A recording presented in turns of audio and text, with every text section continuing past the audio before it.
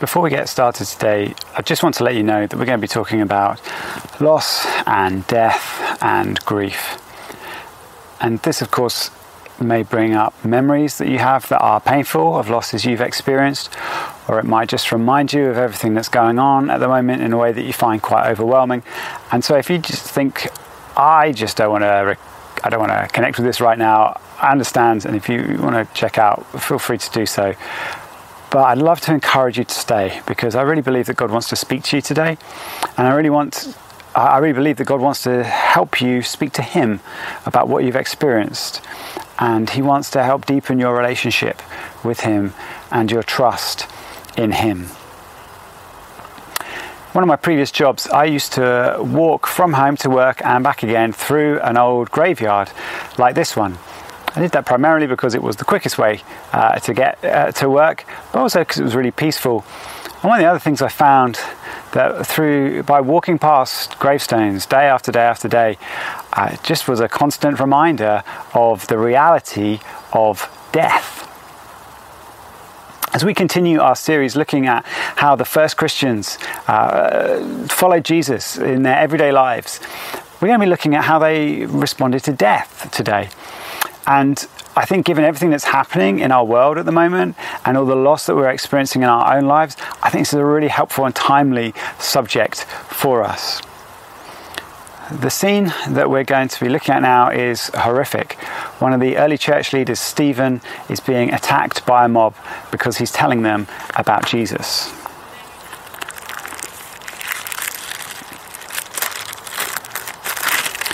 And as they were stoning Stephen, he called out, "Lord Jesus, receive my spirit." And falling to his knees, he cried out with a loud voice, "Lord, do not hold this sin against them." And when he had said this, he fell asleep. And Saul approved of his execution. And there arose on that day a great persecution against all the church in Jerusalem, and they were all scattered throughout the regions of Judea and Samaria except the apostles. Devout men buried Stephen and made great lamentation over him. This is God's word. But what does that word lamentation mean? That's going to be the focus of our time together. I believe God wants to teach us how to lament. So why don't you, wherever you are, just ask God to help you with that right now. Lord Jesus, we thank you that you are the God of life. And we thank you that you have tasted death. And so you're able to help us to understand these things.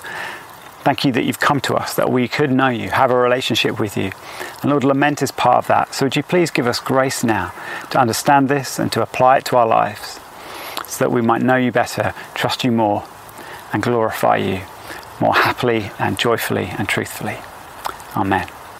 The Bible teaches us that there is a fundamental disorder in creation. Even though it was made by God and continues to show much of his goodness and his handiwork, it is not as it should be. Because humans have rebelled against God, the giver of life, we've become enslaved to death. And this doesn't affect just us, it affects all of creation. Coronavirus and the lockdown have reminded us how fragile life is, how easily it can be radically altered or ended. All of us have experienced loss over the past few months. Some of it serious, some of it seemingly trivial but important to us. And so all of us are grieving in one way or another, or in many ways. The Bible is not shocked or rocked by any of this. It confronts the reality of loss and death from the second page all the way through to the last, and it gives us great hope, as we'll see later on. It also gives us a way to respond to the pain and misery that we experience and that we witness. That's what happened when those who buried Stephen did so with great lamentation, as Luke says. What does that mean? Well, the first Christians were almost all Jewish. And in chapter 4 of Acts, we see them responding in prayer to persecution by praying to God from the Psalms. I am certain that as they buried Stephen and responded to what happened to him, they went to the Psalms again. Because over a third of the 150 Psalms that are in the Bible are laments. That is, they are written by or for someone or some people who are suffering. Maybe that percentage surprises you. Andrew Wilson, in the book that he and his wife Rachel wrote about parenting autistic children called The Life You Never Expected, puts it like this. Up until I was about 30, I couldn't fathom why so many of the Psalms were about pain. Now I'm 35 and I can't fathom why so many of them are about something else. For me, that turning point came when I was about 35, and I'd like to tell you something about that now. My wife Deb and I had and continue to have an incredibly blessed life. But a few years ago, a number of things, major things, happened that grieved us and continue to grieve us. It started with a series of very hard events, including work challenges, sickness, and divorce that was very close to us. And then my dad, seemingly a very healthy guy in his mid-60s, became ill and was diagnosed with an aggressive cancer. We went and stayed with him and with the rest of my family to help care for him and to care for each other as all his strength just drained away. And less than a month after his diagnosis, he died. This caused us to put the adoption process that we were on at that time on pause.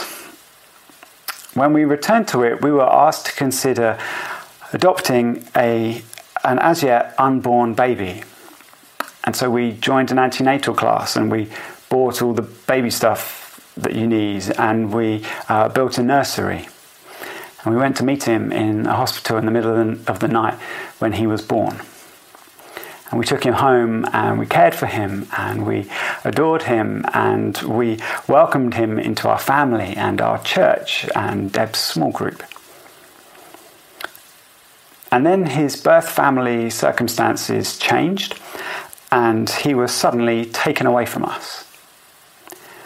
And we hope and pray that this was good news for him, but we have no way of knowing what's happening in his life now, and we probably never will. I don't really know how to describe to you how awful that all was. As someone said after they had a scan which confirmed a miscarriage, this is why it's so much easier not to love anything, because then your heart can never get broken. But Christians are called to love. And so when we suffer loss, we grieve.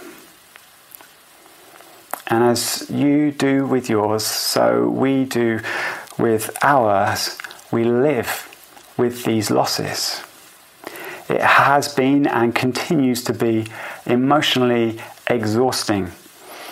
We received so much love and practical help from people, which was really wonderful, but grief can be very isolating because it's hard for others to understand what you're going through, and it's really easy for them to accidentally or thoughtlessly really hurt things that are still very sensitive to you. The joys that we have been blessed with since that time are wonderful, but they don't change the pain of what we've lost. And fresh grief can appear and old griefs reappear without warning, and certainly not at our convenience. And this is what life is like when we suffer loss. How have we responded to this? Well, we've grieved. We've cried. We've talked, Deb and I, together whenever one of us has needed to about how we're feeling, what we're missing. We've opened our hearts to a few trusted friends as well.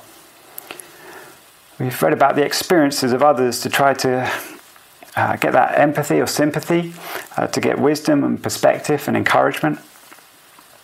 My emotional health was just battered, and so I tried my best to keep my physical health in a good place, because I know that those two things kind of impact each other. We let ourselves be distracted by other things. You can't live with this level of stuff constantly. Your brain just can't cope with it. maybe you've noticed this about lockdown. You just want to break from it. You just want to stop having to think about it and having to consider it. And so you watch something, or you read something, or you just busy yourself in another way so that is, at least for a while, out of your thoughts. We've also, of course, used God's word to help us pray, and I'll say more about that in a few moments. But this leads us onto the subject of lament and how to do it. I'm not really sure that we did necessarily lament. But in my studying since, I've realised that it's something that God does want us to do. And all of us right now, as we face this virus and its consequences, and we experience loss, we all have things that we need to grieve. And I think we need to learn to lament, to deal with them. And we are going to face more things in the future. However soon or if we get back to normal still involves suffering. It still involves loss. And there's more about this than I can say in just a few minutes we've got. So I've put a bunch more resources in the notes for small groups, which I'd love for you to dig into in your own time. But let me talk now about how to lament. Like I said, over a third of the Psalms in the Bible are laments, and they give us a pattern that we can follow, a 3-stage process of lament. The first stage is this: it is to come to God. Lots of Christians, particularly in churches like ours, they shy away from lament. Perhaps it's because we're ashamed of not having everything all together, or that there are dark thoughts that have crept into our mind because of our sorrows. We suspect that it's a lack of faith that makes us cry or be confused or to be hurt, and to only want to talk about the hurt and what's hard rather than what's good. I think the assumption is, well, Jesus is alive, so shouldn't we be okay? And our almost always upbeat Sunday worship can exacerbate that kind of trepidation, can't it? But coming to God with sorrows that you want to weep about, coming to him perplexed, coming to him angry, these are all acts of faith because they are coming to him. When we say to him, I am so upset, we are believing that he hears us. When we ask him why he has allowed something so terrible to happen, we are believing that he is good and powerful. So the first thing to do is to come to God. The second thing to do is to tell him what you're thinking, what you're feeling. Again and again in the Psalms, we see a level of honesty that might shock us. Psalm 13, how long, O Lord, will you forget me forever? How long will you hide your face from me? Psalm 31, my life is consumed by anguish and my years by groaning. My strength fails because of my affliction and my bones grow weak. I am forgotten as though I were dead. I've become like broken pottery. Psalm 44, you have rejected us. You gave us up to be devoured like sheep. All this has come upon us, though we had not forgotten you. We had not been false to your covenant. You crushed us. Awake. Why are you sleeping, O Lord? Rouse yourself. Do not reject us forever. Why do you hide your face? Why do you forget our affliction and oppression? Lament involves grief and protest, and God invites this. That's why these Psalms are in God's word for us. So we combine these ideas of grief and protest in questions like, what is happening? Why have you allowed this to happen? Why have you done this? Where are you? Why don't you help? Don't you care? Now, these questions might seem dangerous. They might almost seem blasphemous. Are we doubting God? But remember who they are addressed to. They're addressed to God. They are still expressing faith. So, in your grief, come to him. Tell him what you've lost. Tell him what coronavirus has made you lose or miss out on, or what it's put at risk. Tell him what you've lost because of injustice.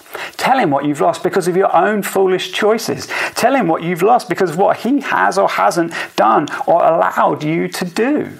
Tell him how this feels, how it's made you feel, what it's made you think. We don't want to get stuck in grief and protest, but we mustn't avoid it either. By giving us a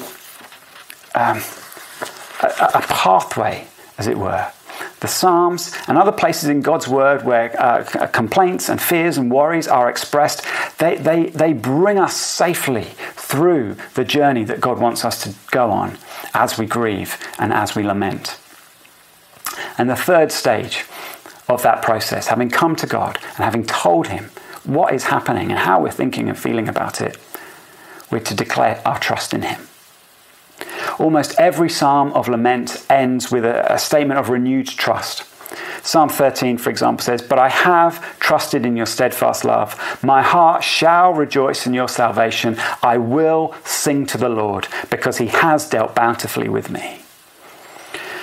Now, none of these psalms record the problem being solved or the loss being amended or the pain having diminished. But the psalmist is telling themselves that God is good. And there's something about how they have come to him and told him that it's created a place of faith for them to express their pain, but also to express their hope. And sooner or later, his goodness will be evident again in their lives. They're believing that. I'd like to finish by telling you two of the ways in which I have declared my trust in God, even in the midst of grief. The first thing I have done and continue to do is use some verses of the Bible to dominate my thinking when it goes haywire. Particularly when this was all happening, all these horrible things were happening. Usually it was at night when there were no more distractions, and I just had my sadness and my fears and my memories, and they just felt overwhelming. And I didn't have the emotional energy to think of things to say and to give answers and responses to what my emotions were doing and saying. And there aren't answers in some cases. The doctor and preacher Martin Lloyd-Jones said, "You're always either listening to lies or telling yourself truth." And so I realized I needed to have some truth in my head for when those moments came. Now, perhaps I short-circuited the lament process by not bringing those thoughts to God. I think that's possible. But I still found it extremely helpful to recite a few verses again and again in my head at those times to state my trust in God. I brought you to one of my favourite places in Edinburgh. It's the view that you get after you have cycled up a really long incline around the back of Arthur's Seat along Queen's Drive. And it's painful on your legs and the wind blows against you sometimes, or you're just tired and weary. But when you get to this point, you know that the next section is a really fun and fast downhill. People often try to console us when we're suffering by saying that God will use it for good. And by that they often mean that God will bring about something else in this life that will kind of compensate us or console us for what's happened. And that may be true, but it's not useful information most of the time to people who are grieving, particularly at a graveside. And it's right that we should want things to be fixed and want things to be better, because that is how God made the world to be. But if we keep our focus on this life and expect things to get better in this life only, we will miss one of the greatest goods that God can use our suffering for, which is to turn our attention from this age to the one to come.